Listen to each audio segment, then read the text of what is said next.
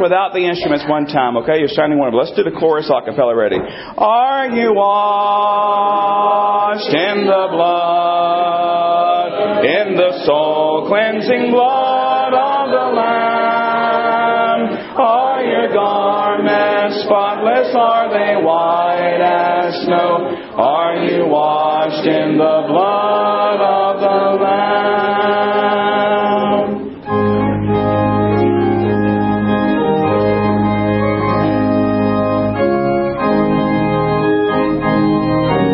You sing out, ready? What a wonderful change in my life has been wrought since Jesus came into my heart. I have light in my soul for which long I have sought since Jesus came into my heart. Since Jesus came into my heart. Since Jesus came into my heart. Floods of joy o'er my soul like the sea billows roll. Since Jesus came into my heart, I'm possessed of a hope that is steadfast and sure. Since Jesus came into my heart, and no dark clouds of doubt down my pathway obscure. Since Jesus came into my heart. Since Jesus came into my heart. Since Jesus came into my heart. Floods of joy o'er my soul like the sea billows roll. Since Jesus came into my heart. There's a light in the valley of death now for me. Since Jesus came into my heart. And the gates of the city beyond I can see. Since Jesus came into my heart. Since Jesus came into my heart. Since Jesus came into my heart. Floods of joy o'er my soul like the sea billows roll. Since Jesus came into my heart. I shall go there to dwell in that city I know. Since Jesus came into my heart. And I'm happy, so happy as onward I go. Since Jesus came into my heart. Since Jesus came into my heart.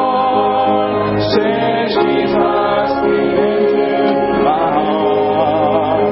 Floods of joy o'er my soul like the sea billows roll.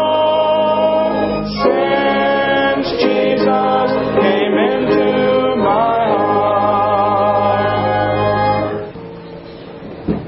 Life is easy when you're upon the mountain. Things are going good like you've never known.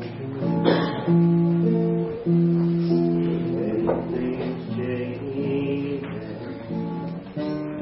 you're down in the valley. Don't lose faith, Lord. You're never alone. And the God on the mountain is still God in the valley. When things go wrong, you'll make them right. And the God in the good times is still God in the bad times. God of the day. You're still God of the night. Don't go playing when we're up on the mountain. The tall comes cheap when lies at his bed. But when things change, you're down in the valley. That's when baby really put to the test. And the God on the mountain is still God in the valley. When things go wrong,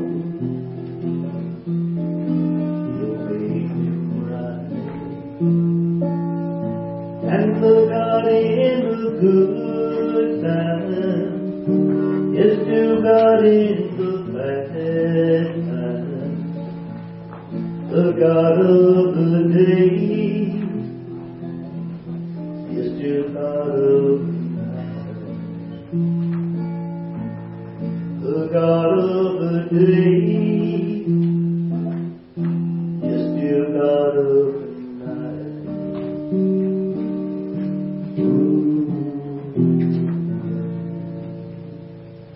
Amen.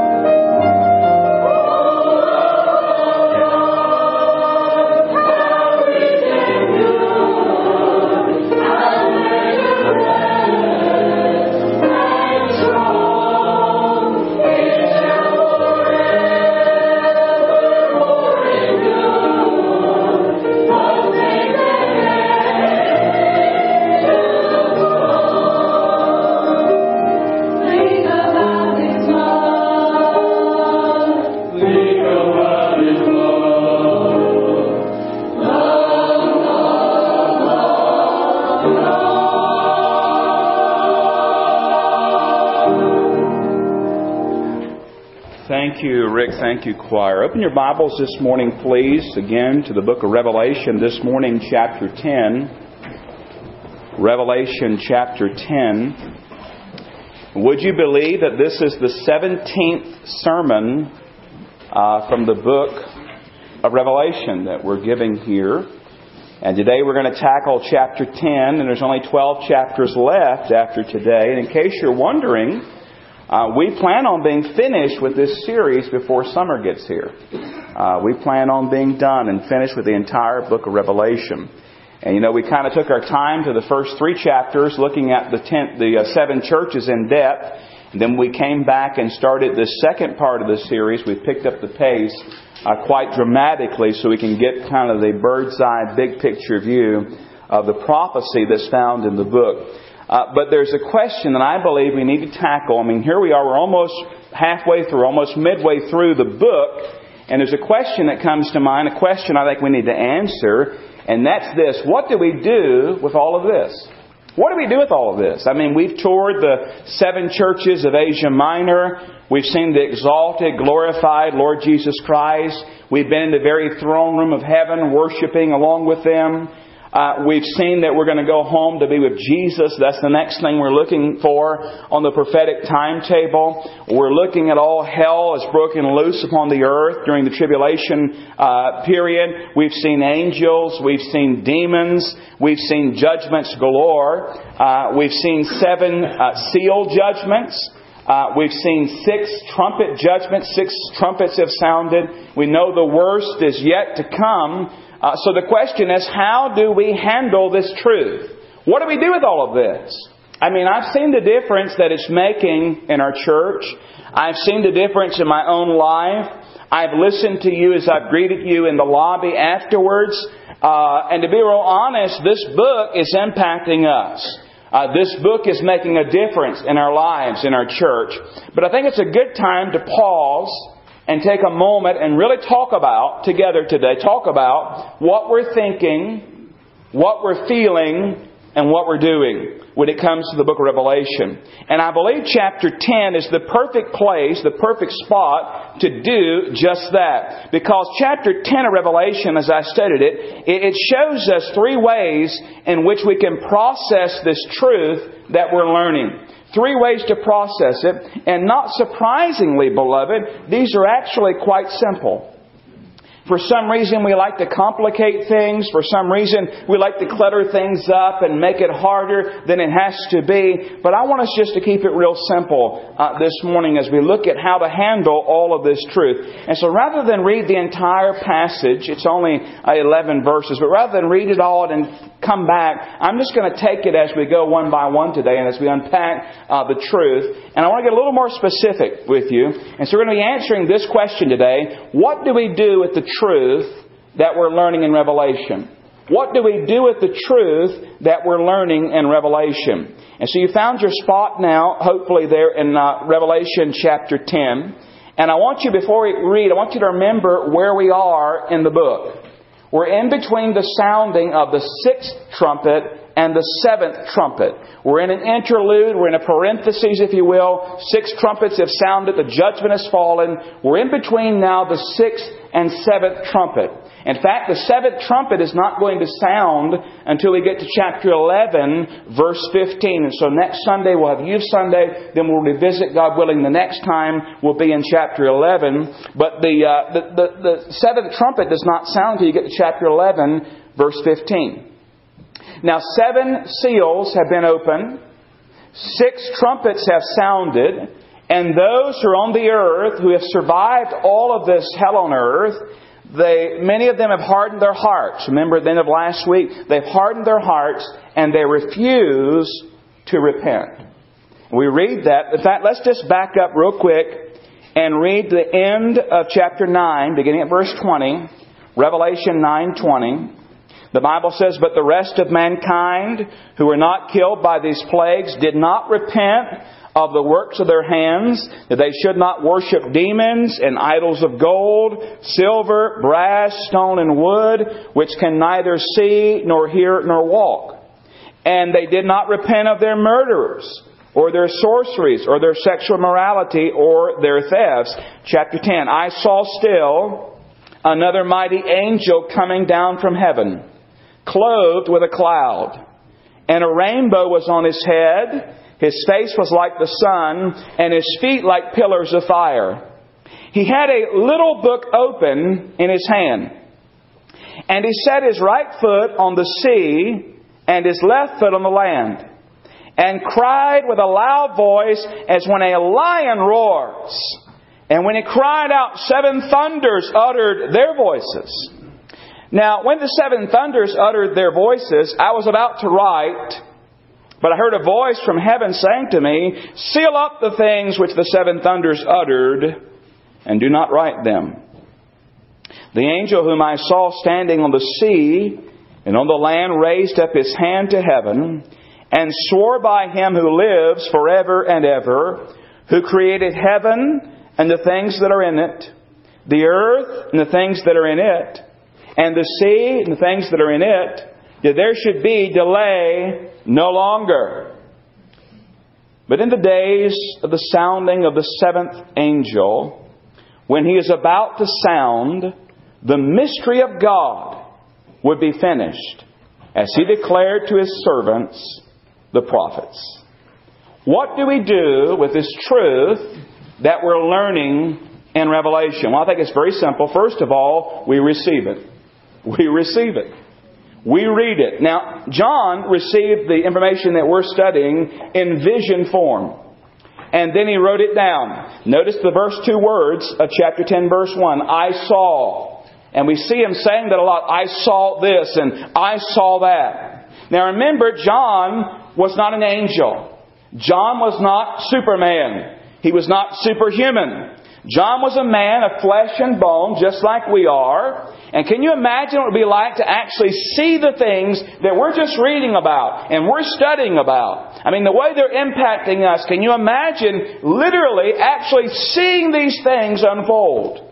John in the Spirit is transported to that time. He's literally looking at these things taking place in the future. And he's receiving this truth from God. Now, we receive it by reading it and by hearing it. He received it by seeing it. Now, what exactly does he see in this chapter 10 here, in this particular passage? Well, first of all, he sees, it says, another angel. Now, angels, as you've noticed, are mentioned quite often in the book of Revelation.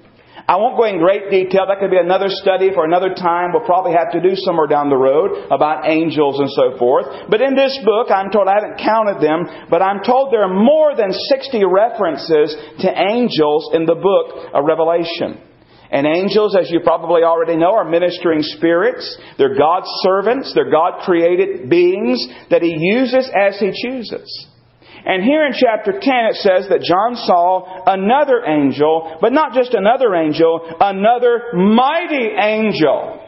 And then he describes what he saw when he saw this mighty angel. He said the angel was clothed with a cloud, had a rainbow on his head, his face was shining like the sun, his feet were like pillars of fire. He must have been a massive creature, a massive angel, because he comes down and places his right foot on the sea and his left foot on the land. Now imagine that. And it says his voice was loud as when a lion roars. Now the question, of course, is who is this angel? Well, many believe it's none other than the Lord Jesus Christ Himself. Some men whom I highly respect, who are smarter than I ever hoped to be, they hold that position. But beloved, as I've studied this out this past week, I have to respectfully disagree with many men that I love and cherish and appreciate. While this angel might be similar to the Lord Jesus Christ that we see back in chapter 1, I do not believe this is Jesus. And can I walk you through real quick why I don't think it's Jesus? Just 3 or 4 things why I don't believe this is Jesus here. Number 1, the Greek word where it says another, there in chapter 10 verse 1, another means another of the same kind. It means another of the same kind. So in other words, another angel. Angels are angels. They're created beings. They're servants of God. But Jesus is not an angel. Jesus is not a created being. Jesus is God. And so I don't believe it's Jesus because it says another of the same kind, another mighty angel. Secondly, the reason I don't think this is Jesus is because in verses 5 and 6, did you notice that the angel swore by God? I swore by the one who created the heaven and the seas and so forth. And while God could swear by Himself, I don't think it would be necessary for Jesus Christ to swear upon Himself or swear by God. Thirdly, I don't believe this is Jesus because it would be very unusual, if not unlikely, to have Jesus Christ return again to the earth before His second coming. Because if this is Jesus, He's already returned in the clouds and raptured us home. And as we understand the Bible, the next time He comes, He'll set up His kingdom. He'll establish His actual second coming. It would be very unusual, I think, for Jesus to come partway through and do this. But there's a fourth reason I think this is very convincing. And that's this. If this is Jesus here, this mighty angel, why didn't John fall down before Him and worship Him as he did in chapter 1? In fact, in chapter 1, when John saw the Lord Jesus Christ in His exalted glory, chapter 1 verse 17 says that John fell at His feet as dead. And we don't read here that John fell down and worshiped this creature. We don't read that John fell as dead. And so I believe what we have here is what the Bible says. We have another mighty angel. I'm convinced of that. Well, now that that's settled, and we won't argue over that. If you believe it's Jesus, then that's fine. But I believe we have another angel. But now that we have this angel here, it says he cries in verse 3. And when he cries out, 7 thunders uttered their voices. I thought about it would be cool to play thunder for you today, but I didn't do it. You know something about thunder, isn't it? Gets your attention. And when this angel cries, it says that 7 thunders uttered their voices. And the reason I didn't play thunder today, because it's obvious here, this is not just thunder like we hear thunder. It says they uttered their voices. That is, the thunder spoke. Now imagine that, 7 thunders speaking. In fact, it says in verse 4, now when the 7 thunders uttered their voices, I was about to write. In other words, John was about to write down what the thunder said. And John is told by another voice from heaven, do not write down what the thunder said. Seal it up and do not write them. So the question is, what did the thunder say? Do y'all know what the thunder said? We don't know. I'm told there are cults. Do you believe this now? There are cults who can tell you what the thunder said. They know more than, I guess, they know as much as John. But listen, we'd be foolish to listen to that. We don't know what the thunder said. What's interesting, this is the book of Revelation, the unveiling, the revealing. But here we have a concealing.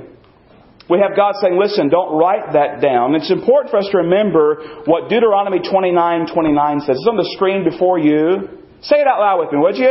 The secret things belong to the Lord our God, but those things which are revealed belong to us and to our children forever, that we may do all the words of this law. That's a verse I've known for some time because when I went to Bible college, right out of high school went to Bible college, traveled all the way from North Carolina all the way up north to Pennsylvania. Can you imagine how terrible that... Anyway, when I went to Bible college, I'm just kidding.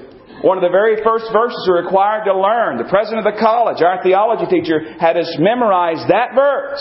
For us to understand there are some things you're never going to know, some things you're never going to understand. And we're finding that here in Revelation. And we don't know what was said. We don't know what the thunders were saying. But I do believe we know who was saying it. I believe the 7 thunders are the voice of God. You say, well, preacher, why do you say that? Well, put your finger there in Revelation and turn back to Psalm 29 for a moment. We're going to come right back to Revelation. But I want to show you Psalm 29. I want to talk to you a little bit about the voice of God. Psalm 29 and find verse 3. Psalm 29 verse 3. We don't know what the voice said. We don't know what the thunder said, but we believe it is, at least I believe it's the voice of God. And I'll show you why. Psalm 29 verse 3. Psalm 29 verse 3 says this, the voice of the Lord is over the waters. The God of glory what? Thunders. The Lord is over many waters. Now watch what it says about the voice of God. Verse 4. The voice of the Lord is powerful. The voice of the Lord is full of majesty. The voice of the Lord breaks the cedars. Yes, the Lord splinters the cedars of Lebanon. You imagine just blowing a tree apart by His voice. He makes them also skip like a calf, Lebanon and Syrian like a young wild ox. The voice of the Lord divides the flames of fire. The voice of the Lord shakes the wilderness. Now think about just thunder itself, just the feeling and the sound of thunder. But imagine the very voice of God. The Lord shakes the wilderness of Kadesh. Watch this, you hunters. Verse 9. The voice of the Lord makes the deer give birth and strips the forest bare. And in His temple, everyone says, glory. And so I believe what we have there in Revelation, when those seven thunders are thundering, is the very voice of God speaking. But what He said we don't know, because He told John not to write it down. This is pure conjecture, and I've been real careful with conjecture, but I did find this very interesting. Ed Hindson, the Revelation scholar, said this about this. He said the fact that God chose not to reveal their content, that is the seven thunders, is an act of mercy. We already know enough about the future to be concerned. If we knew what the thunder said, we probably would be scared to death. Now, I don't know if he's right or not, but I found that interesting. For whatever reason, God says, listen, seal it up. Don't reveal it. Don't share it. But the verse says those things that are secret belong to God, but those things which are revealed belong to us and to our children. So let's look at what is revealed in verses 5 through 7, the angel's message. In verse 5, we have this angel standing on the sea and on the land, and he raises his right hand to heaven. Just as you might in a court of law, this mighty angel raises his hand, and he swears. And he swears by Him who lives forever and ever. So that's the eternality of God, who created the creation, the Creator, who created heaven and the things that are in it, the earth and the things that are in it, and the sea and the things that are in it. Now He covers three realms in what He said there. He covers the heaven, He covers the earth, and He covers the sea. And it's a reminder there, as this angel is speaking, that God is in full control. While everything on the earth seems out of control, it's actually under His control. He's the Creator, He's the Sustainer, and this angel says, listen, I swear by Him who lives forever and ever, who's the Creator of all things. What I'm about to say is so. What I'm about to say is true. This mighty angel invokes the divine witness. He promises that what he's going to say is true. Now notice what he says in verses 6 and 7. At the end of verse 6, he says this, that there should be delay no longer. But in the days of the sounding of the what? The seventh angel, that's the seventh trumpet. In the days of the sounding of the seventh angel, when He's about to sound, when He's about to blow the trumpet, the mystery of God would be finished, as He declared to His servants, the prophets. In other words, the end is coming. When the seventh trumpet is sounded, the mystery of God will be finished. John MacArthur said the sounding of the seventh trumpet heralds the imminent return and reign of the Lord Jesus Christ. It will usher in that long anticipated day. The seventh trumpet will release the seven rapid-fire bowl judgments that immediately precede Christ's return to earth. Remember, I told you, in the seventh seal were the seven trumpets. And in the seventh trumpet, the seven bowls. These judgments. The scholar Robert Mount said something even scarier than that. He said concerning this sounding of the seventh trumpet, the mystery of God and the finishing of the wait, he said, now nothing stands in the way of the final dramatic period of human history. Listen, from this point on, God will not intervene to give man further opportunity to repent. That's scary, beloved, because up to this point they could repent, but with the sounding of the seventh trumpet, those bold judgments, the rapidity of it all, Mount said they'll not have a chance to repent. I guess we could say when the seventh trumpet is sounding, the end is really here. There's no more delay. There's no more waiting. God is done waiting. His Spirit shall not always strive with men forever. There is a limit. Our God is long-suffering and our God is gracious. But there's going to come a day where He says, okay, enough. Enough! And the end will come. He says there that the mystery of God would be finished, as He declared to His servants, the prophets. Now, in other words, God's going to accomplish His will. God's going to do what He said He was going to do. What is mystery there? Well, the scholars tell us that in the Greek the term means to shut or to close. And in the New Testament, a mystery is a truth that's been revealed or concealed before, but it's now been revealed or opened up by Christ and the prophets. So it's something that was concealed, but now it's revealed. Something that was closed, but now it's open. And He said, here the mystery is the final consummation of all things.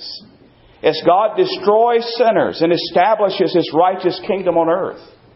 In other words, the end is really coming. God is going to fulfill His word. God's going to do what He said He's going to do. There'll be delay no longer. And in fact, if you look across the page at chapter 11, verse 15, when the seventh trumpet sound, notice what it says in Revelation 11:15. Then the seventh angel sounded. 11:15. Then the seventh angel sounded, and there were loud voices in heaven saying, "The kingdom of this world have become the kingdoms of our Lord and of His Christ. And He shall reign how long? Forever and ever." In other words, beloved, this evil, wicked, worldly kingdom that we see today will not stand forever. He will establish His kingdom. And we're seeing that play out here in this book. And the first thing we need to do is to receive the message. To receive what's being said here. How do we respond to all of this? How do we handle all this truth that's coming at us? We receive it. But the second thing we do, this is an important one, we respond to it. We respond to it. It's not enough just to hear it. It's not enough just to receive it. We've got to respond to it. And I'm praying that we'll respond to it in the right way. Now notice how John responds in verses 8 through 10. Then the voice which I heard from heaven spoke to me again and said, "Go take the little book, which is open in the hand of the angel who stands on the sea and on the earth." So I went to the angel and said to him, now I want you to picture this in your mind now. John goes to this angel, "Give me the little book." And he said to me, "Take and eat it. And it will make your stomach bitter, but it will be as sweet as honey in your mouth." Then I took the little book out of the angel's hand and ate it. And it was as sweet as honey in my mouth, but when I had eaten it, my stomach became bitter. Now I know you might be wondering about this little book. We're not told what it is, beloved. We're not told what it contained. You might be wondering, well, when it says to eat the book, did John really eat the little book? That term is translated little book. It's the only time we find it. It's an unusual Greek word translated here in Revelation chapter 10, a little book. And yes, I believe he did really eat it. He really did eat the little book. Think about some scripture with me. Psalm 119, 103. The Bible says, "How sweet are your words to my taste, sweeter than honey to my mouth." Jeremiah 15:16, "Your words were found and I ate them, and your word was to me the joy and rejoicing of my heart, for I'm called by your name, O Lord God of hosts." I know you can say, well, listen, that doesn't necessarily mean that you're eating the word, because we know eat the word means to devour it. We take it in, we eat it, yes. But I believe here he literally ate it. We find the same thing in the life of Ezekiel.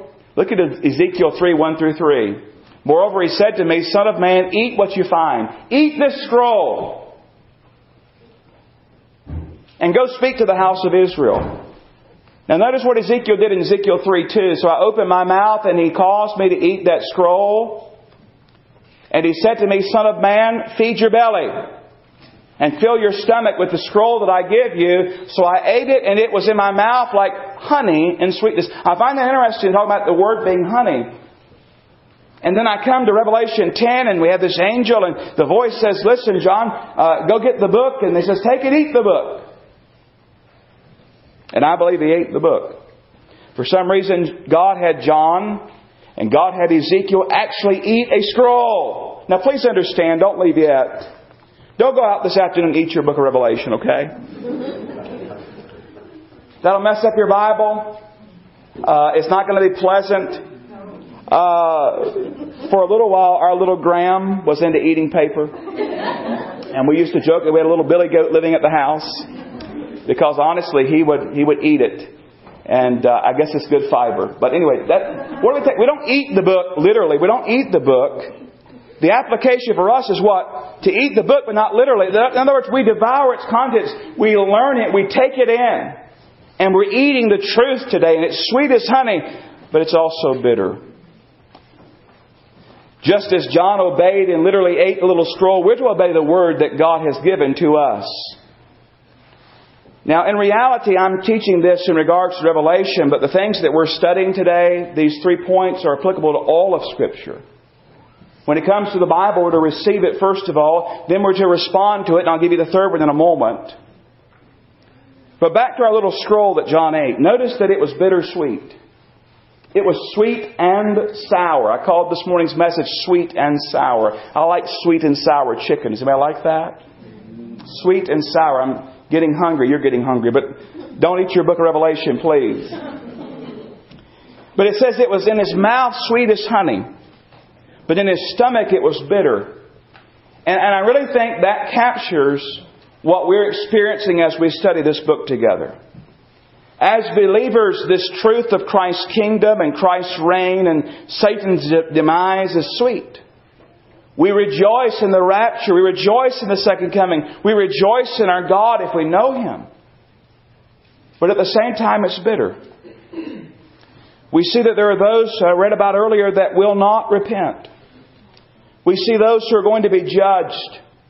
We see those who are going to go through hell on earth and then hell afterwards.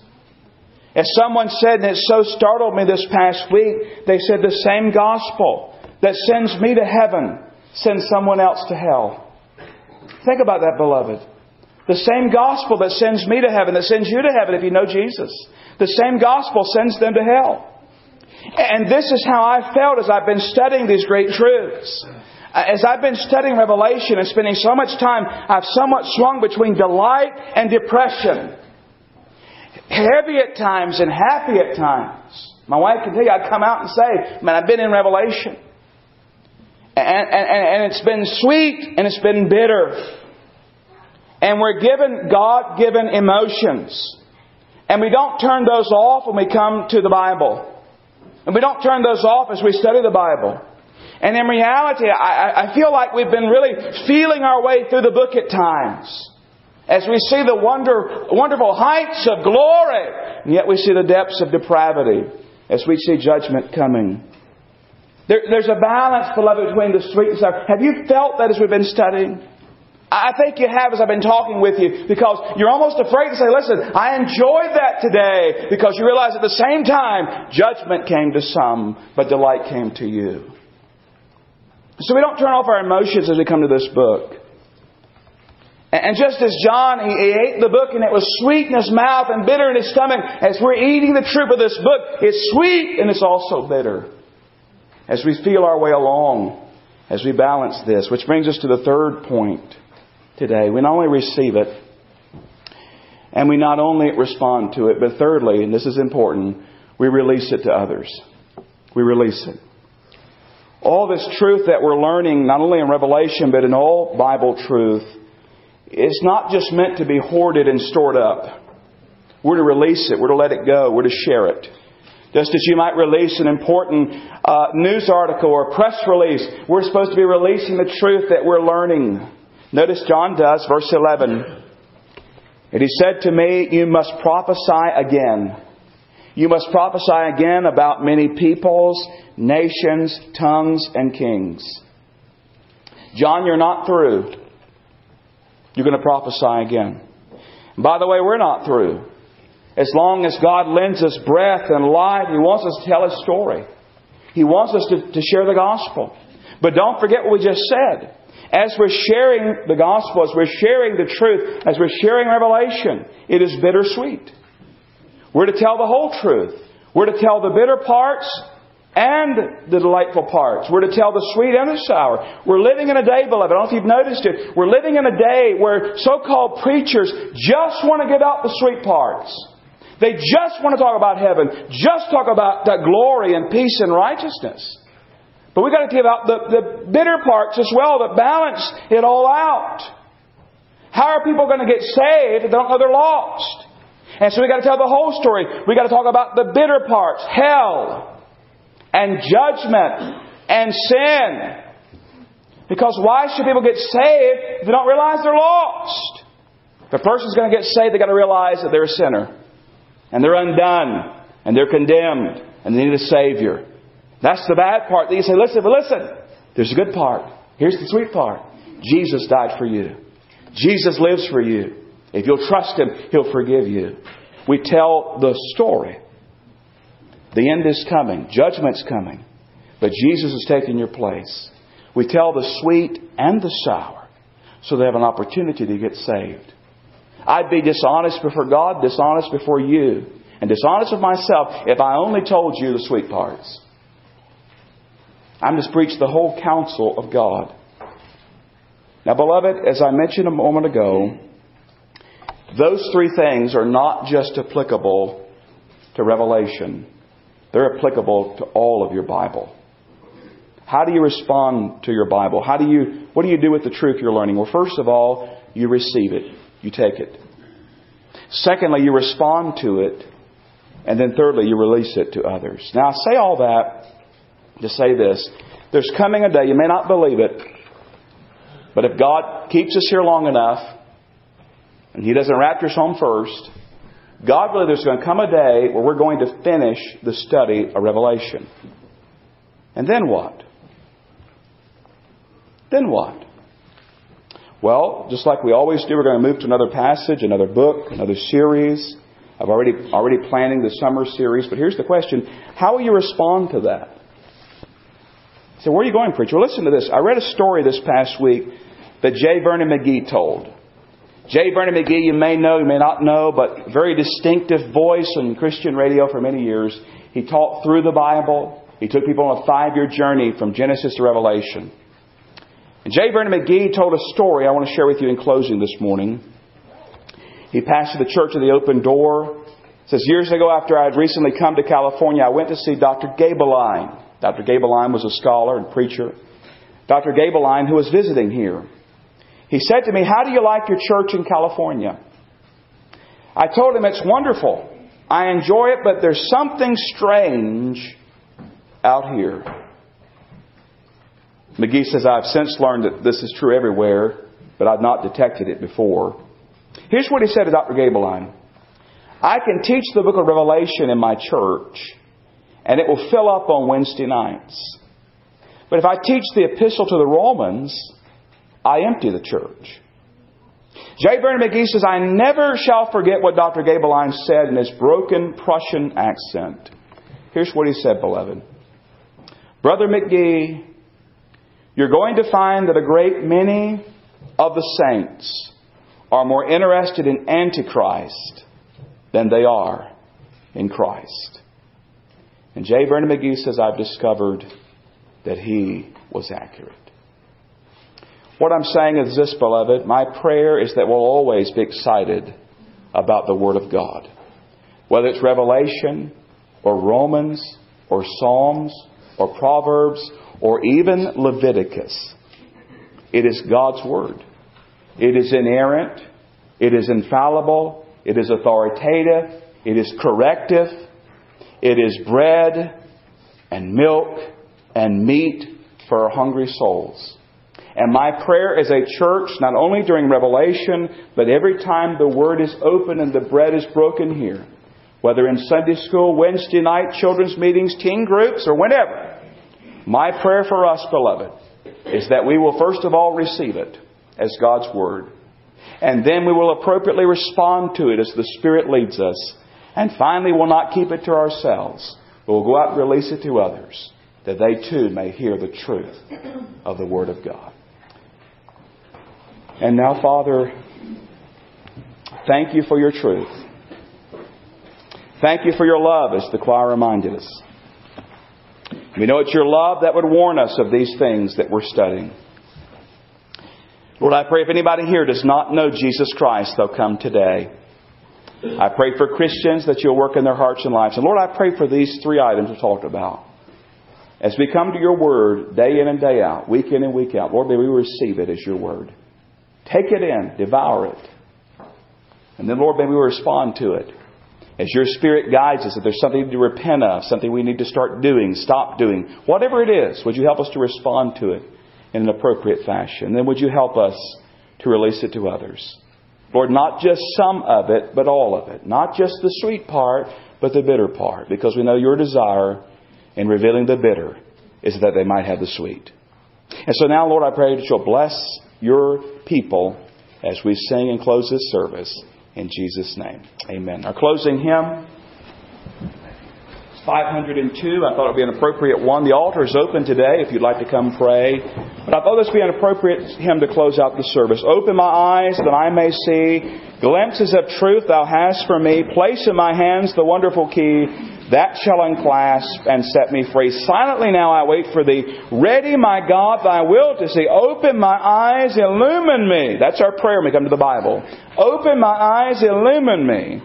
Spirit divine. Then open my ears. And then finally, open my mouth. Well, it goes right with the message, doesn't it? I didn't realize how it does fit there, doesn't it? Open my ears, my eyes, and then my mouth. And gladly warm truth everywhere. Let's stand and sing 502 in closing.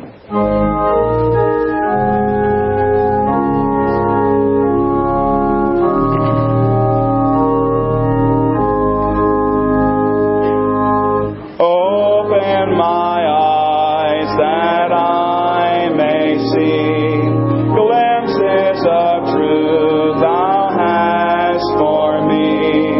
Place in my hands the wonderful key that shall unclasp and set me free. Silently now I wait for Thee. Ready, my God, Thy will to see.